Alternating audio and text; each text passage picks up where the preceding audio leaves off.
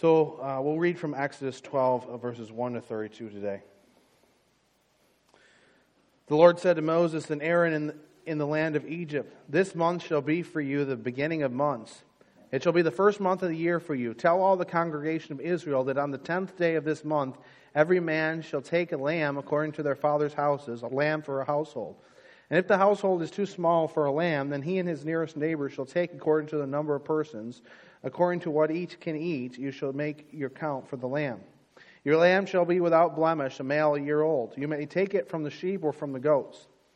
And you shall keep it until the 14th day of the month, when the whole assembly of the congregation of Israel shall kill the lambs at twilight. Then they shall take some of the blood and put it on the two doorposts and the lintel of the house in which they eat it. They shall eat the flesh that night, roasted on the fire with unleavened bread and bitter herbs. They shall eat it. Do not eat any of it raw or boiled in water, but roast it, its head and its legs and its inner parts. And you shall let none of it remain until the morning. Anything that remains until the morning you shall burn. In this manner you shall eat it, with your belt fastened, your sandals on your feet, and your staff in your hand, and you shall eat it in haste. It is the Lord's Passover. For I will pass through the land of Egypt that night, and I will strike all the firstborn in the land of Egypt, both man and beast, and on all the gods of Egypt I will execute judgments. I am the Lord. The blood shall be a sign for you on the houses where you are. And when I see the blood, I will pass over you, and no plague will befall you to destroy you when I strike the land of Egypt. This day shall be for you a memorial day, and you shall keep it as a feast to the Lord throughout your generations, as a statute forever. You shall keep it as a feast. 7 days you shall eat unleavened bread. On the first day you shall remove leaven out of your houses. For if anyone eats what is leavened from the first day until the seventh day, that person shall be cut off from Israel. On the first day you shall hold a holy assembly, and on the seventh day a holy assembly. No work shall be done on those days. Whatever one needs to eat, that alone may be prepared by you.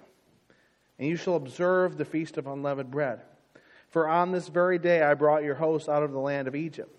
Therefore you shall observe this day throughout your generations as a statute forever. In the first month, from the 14th day of the month at evening, you shall eat unleavened bread until the 21st day of the month at evening. For 7 days no leaven is to be found in your houses. If anyone eats what is leavened, that person will be cut off from the congregation of Israel. Whether he is a sojourner or a native of the land, you shall eat nothing leavened. In all your dwelling places you shall eat unleavened bread. Then Moses called all the elders of Israel and said to them, Go and select lambs for yourselves according to your clans. Kill the Passover lamb. Take a bunch of hyssop and dip it in the blood that is in the basin. And touch the lintel and the two doorposts with the blood that's in the basin. None of you shall go out of the door of his house until the morning. For the Lord will pass through to strike the Egyptians, and when he sees the blood on the lintel and on the two doorposts, the Lord will pass over the door and will not allow the destroyer to enter your houses to strike you. You shall observe this rite as a statute for you and for your sons forever. And when you come to the land that the Lord will give you, as he promised, you shall keep this service. And when your children say to you, What do you mean by this service? You shall say, It is the sacrifice of the Lord's Passover. For he passed over the houses of the people of Israel in Egypt when he struck the Egyptians but spared our houses. And the people bowed their head and worshipped. Then the people of Israel went and did so, as the Lord had commanded Moses and Aaron, so they did. At midnight the Lord struck down all the firstborn in the land of Egypt, from the firstborn of Pharaoh who sat on his throne to the firstborn of the captive who was in the dungeon, and all the firstborn of the livestock. And Pharaoh rose up in the night, he and all his servants and all the Egyptians, and there was a great cry in Egypt, for there was not a house where someone was not dead. Then he summoned Moses and Aaron by night and said, Up, go out from among my people, both you and the people of Israel, and go, serve the Lord, as you have said. Take your flocks and your herds, as you have said, and be gone, and bless me also. Well, I think there's two different types of people in the world. The first type of people are the people that kind of like to push the boundaries, so to speak. As kids, if you tell them not to touch the stove, they go over and take a nap on top of the burner. If you tell them not to take a cookie from the cookie jar, as soon as you turn your back, they take 5. I think Pharaoh is kind of the push your boundaries kind of person. He is unabashedly in a war against God. God, through Moses, comes and tells Pharaoh, let my people go. And he says, I do not know the Lord. I'm not going to serve the Lord. I don't obey him. I will not let your people go. Back in chapter 5 of Exodus, God had told Moses to tell Pharaoh, "Let my son go that he may serve me. If you refuse to let him go, behold, I will kill your firstborn son." So when this plague of the death of the firstborn comes, it's almost expected. I mean, God has brought all these plagues upon Pharaoh because he's in a war with Pharaoh and the gods of Egypt. And so judgment is kind of expected for him. And some of us are like Pharaoh in the sense that we also like to test the boundaries of what we know to be right. And if we're honest with ourselves, we know that we've made a lot of mistakes and we know that we're guilty. It doesn't surprise us. Maybe it doesn't even frighten us. We're just aware of what we're doing, and we're unabashedly doing those things. But then there's others that are more conscientious or fastidious. When I was in middle school, I went to a private school, and at this private school there was a dress code. And on Tuesdays, it was chapel day, we had to wear a tie and wear dress shoes. I never intentionally broke that rule, but sometimes I would forget it was chapel day, or I'd get to school and realize that I was wearing my sneakers rather than my dress shoes. And I remember one particular time, I think I was wearing a tie, but I forgot my shoes, my dress shoes. And the penalty for doing that was you'd get a penalty slip, which meant a detention. Now, I was a goody two-shoes, a suck-up, and I never got a detention before. And so I was terrified that I was going to get a detention. And so I tried to avoid teachers as much as possible throughout the day.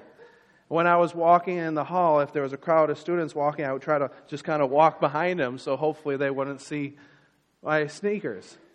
Remarkably, I got to the full end of the day without getting caught for that. But throughout the whole day, I just kind of felt like guilty, like I was doing something wrong, like I was always a good kid, but now I was going to finally get caught. I was finally going to be sent with the bad kids to detention. And I think in a sense, there's Pharaoh, who's unabashedly opposed to God, and then there's Israel, who are God's people. And God's people were kind of spared from a number of the plagues. They were spared from the plague of the flies, the hail, the locusts, the darkness. And it seems like they're decent people. They're God's people. They're people who follow after Yahweh. But this last judgment that's going to fall upon them, the plague of the firstborn, without God's intervention, it's going to affect them also. And some of us are like Israel in the sense that we're generally decent, respectable people, but we know there's something wrong inside of us. Some things that we're afraid to bring to light, things that we know are worthy of God's judgment.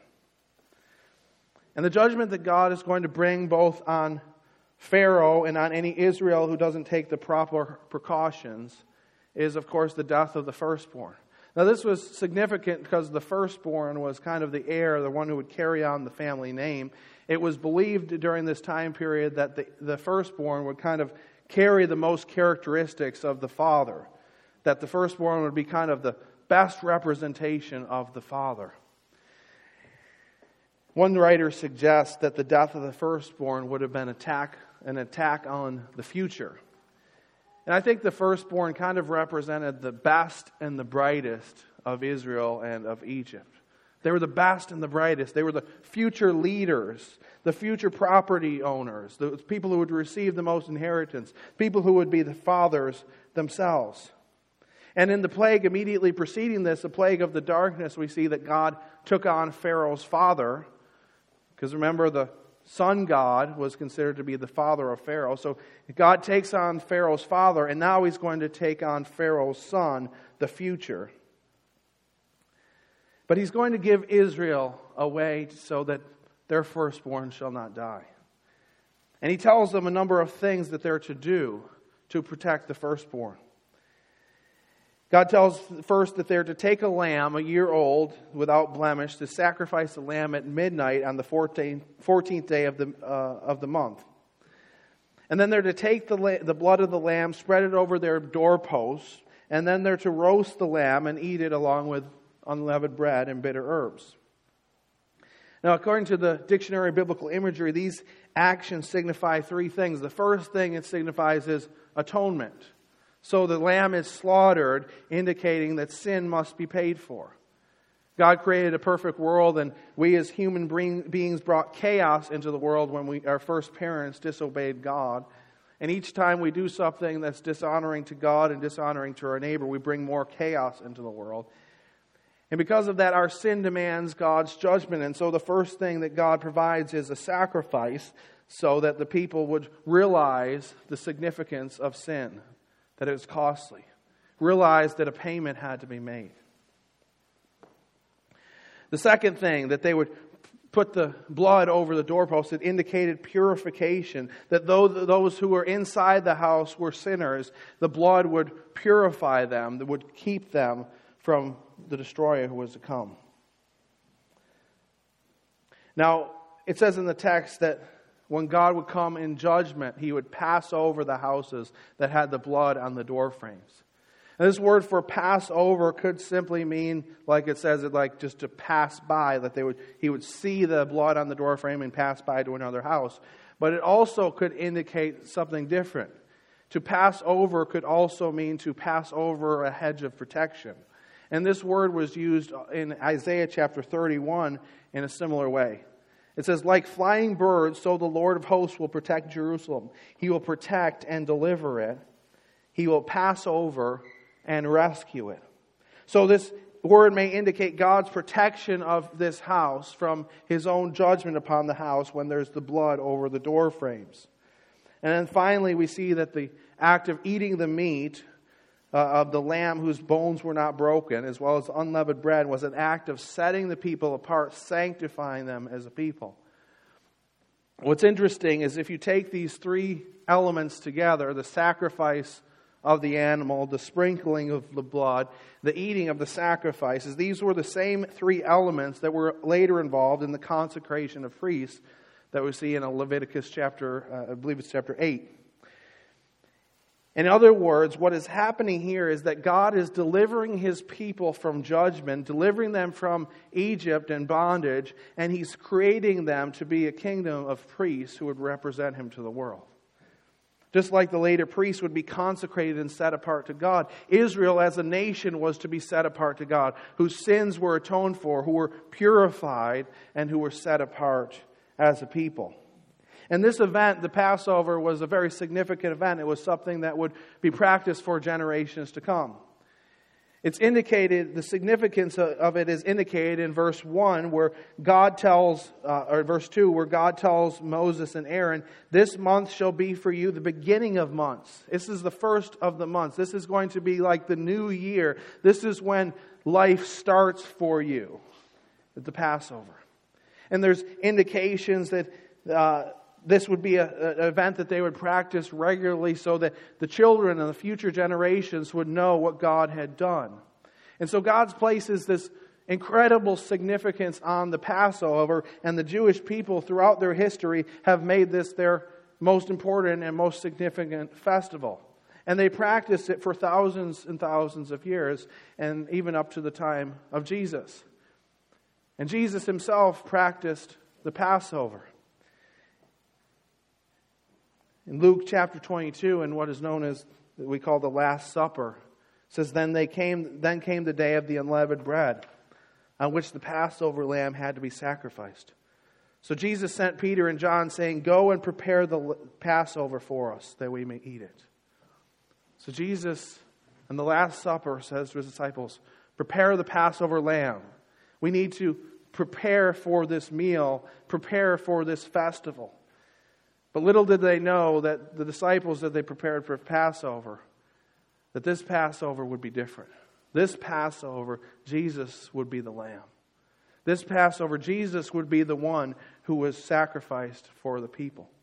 And so Jesus is killed, is murdered at Passover, paying for the sin of all those who would believe in Him. John indicates that just like the Passover lamb whose bones were not broken, Jesus' bones also were not broken.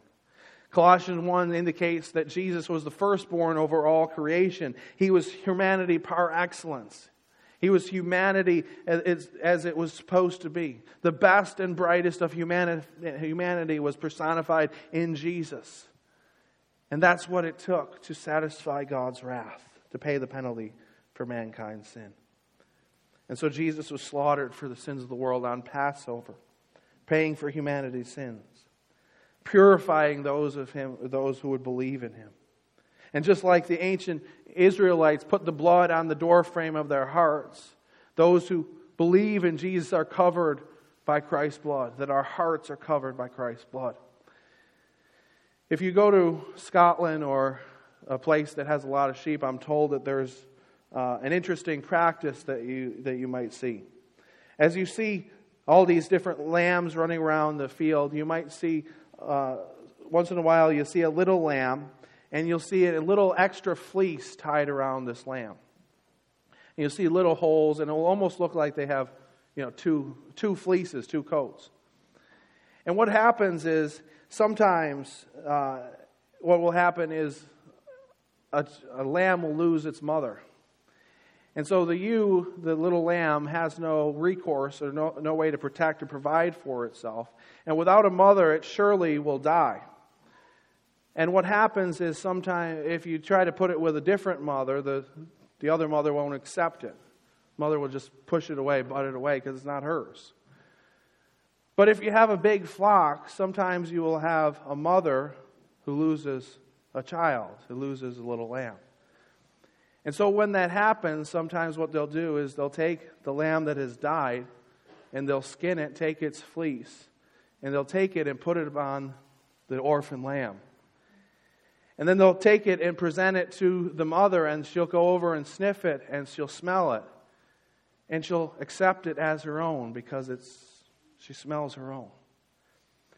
In a similar way, God, when He clothes us in His righteousness, in the righteousness of Christ, He sees not what's inside. He doesn't see the brokenness. He sees the perfect righteousness of Christ. He doesn't see our rebellion. He doesn't see our past. He sees the covering of His firstborn Son, the perfect Lamb of God who gave Himself for us. And He treats us as worthy, even though we're not. Even though we're not deserving of His glory, we're deserving of heaven, He treats us as He treats His Son. And so there's no judgment left over for us. So all we have to do is trust in Him, and we can have a relationship with Him, the hope of spending forever with Him, of being a child of God. And then once He does that, He sets us apart. He purifies us through His Holy Spirit. He changes us from the inside out. And so Jesus does that for us. And it really changes everything. For the Israelites in the Old Testament, Passover was a matter of life and death. It was something that they were going to do, and if they didn't do it, then the firstborn would die. For us as believers, we were lost without Christ. Without Christ in our life, we were headed for a hell, separated from God forever. But God intervened through Jesus, paying the penalty for our sins that we might have life. And this changes everything for us. The gospel is our life. It is our hope. It affects everything that we do as human beings, as believers in Jesus. Some of us today are dealing with worry. And for those of us who are dealing with the worry, the gospel is your hope that the same power that raised Jesus from the dead lives inside of you. Some of us are dealing with guilt and fear. The gospel is your hope that Jesus took your place. There's no condemnation for those of us who are in Christ Jesus. Some of us are dealing with suffering. And the gospel is your hope that nothing can separate us from the love of Christ. Some of us are dealing with insecurity. And the gospel is our hope that Jesus loved us so much that He was willing to die and pay the ultimate penalty for us. Some of us are dealing with anger because of injustice in the world. The gospel is your hope that God is just and will one day come back to make all things right. Some of us are dealing with fatigue, with tiredness, with burnout. And the gospel is your hope that you can rest in Christ, that there's nothing that you can do to make God love you more or make God love you less. The gospel is life for us. It changes everything. D.A. Carson puts it this way. He says, do you ever have a day that runs something like this? You get up in the morning and you stub your toe on that nail sticking out of the wall that you knew you should have fixed about 3 weeks ago. You go out to the car, put your keys in the ignition, and it will not start. You get to work late and your boss says, have you finished that report yet? You're staying late tonight if you haven't. The whole day unfolds in one endless set of many irritants. Eventually you return home and your spouse has cooked this disgusting stew that your children like and that you detest. The kids that night are really not behaving particularly well. Finally, it's time for bed at the end of this long day, and your prayer runs something like this. Dear God, this has been a rotten day. I'm not very proud of myself. I'm frankly ashamed. But I really don't have anything to say. I'm sorry I've not done better. Forgive my sin. Bless everybody in the world. Your will be done. In Jesus' name, amen. But then a few days later, you wake up, and the sun is shining. The windows are open. The fresh air is wafting through the screen, and you hear the birds singing. Then you have a wonderful quiet time with your spouse. You eat a hearty breakfast, go to your car, put the key in ignition, and vroom, the car starts right up and takes off. You get to work early. Your boss says, wonderful to see you today. Did I tell you that you're going to get a raise? You arrive home. There's a joyous family dinner. The kids are behaving. You have an intimate conversation with your spouse while the two of you clean up the kitchen. Finally, at the end of that day, you get down to pray, and your prayer goes something like this. Eternal and matchless God, we bless you that in your infinite mercies and great peace you have poured favor upon us. And then you pray for missionaries and their children, their first cousins removed. And then you meditate on all the names of Christ that you can think of in Scripture. An hour goes by, you go to bed and instantly fall asleep. Indeed, you go to sleep justified. On which of these two occasions have you fallen into the dreadful trap of paganism? God help us. Both approaches to God are abominations. Do you not understand that we overcome the accuser on the ground of the blood of Christ? This is the only ground of our acceptance before God. That is why we can never get far away from the cross. We overcome the accuser of our brothers and our sisters.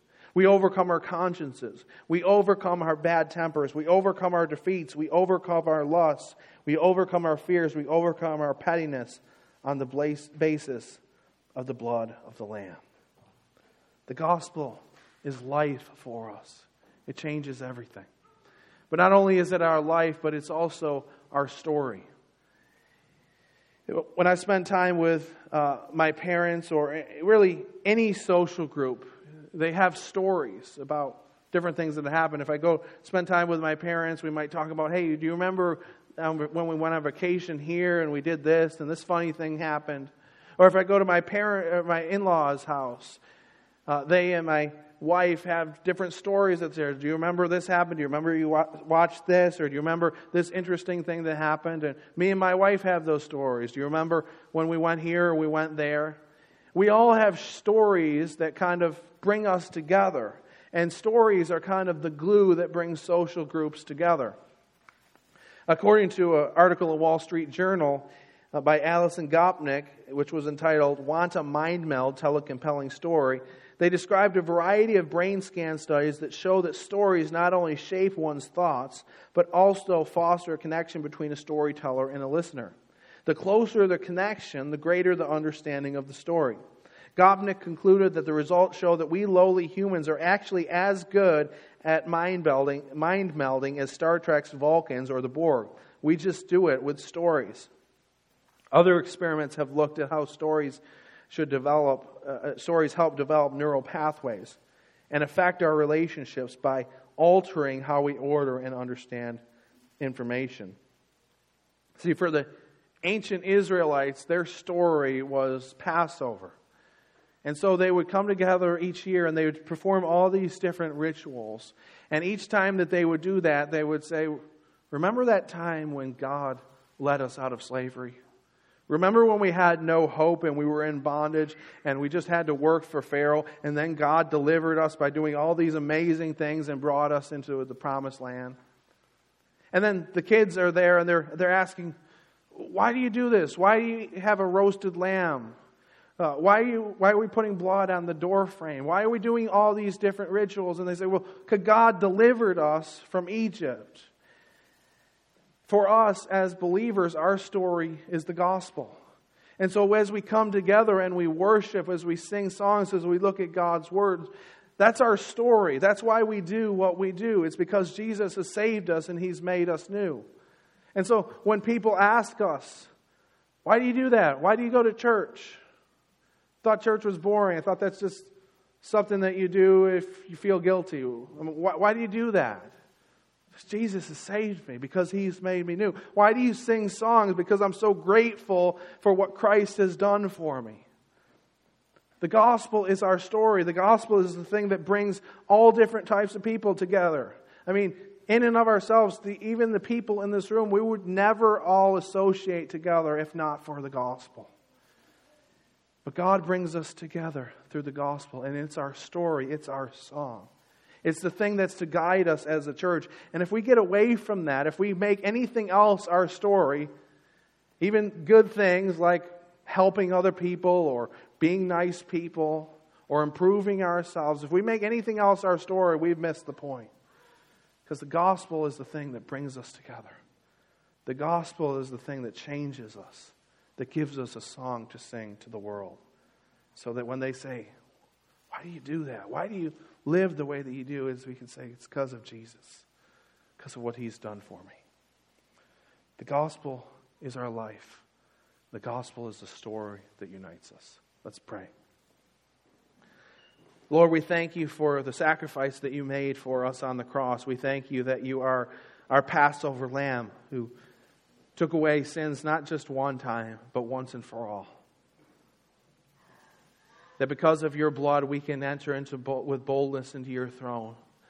That there's no condemnation for those of us who are in Christ Jesus. We thank You that because of Christ, when we turn our lives over to You, You don't see our sin anymore. You don't see our past. You don't see our brokenness. But You see Your perfect righteousness, the righteousness of Your Son, Jesus. We thank You that You forgive us of our sins. We thank You that You set us apart to carry out Your purposes in this world. To be Your representatives, to have a story and a song to sing.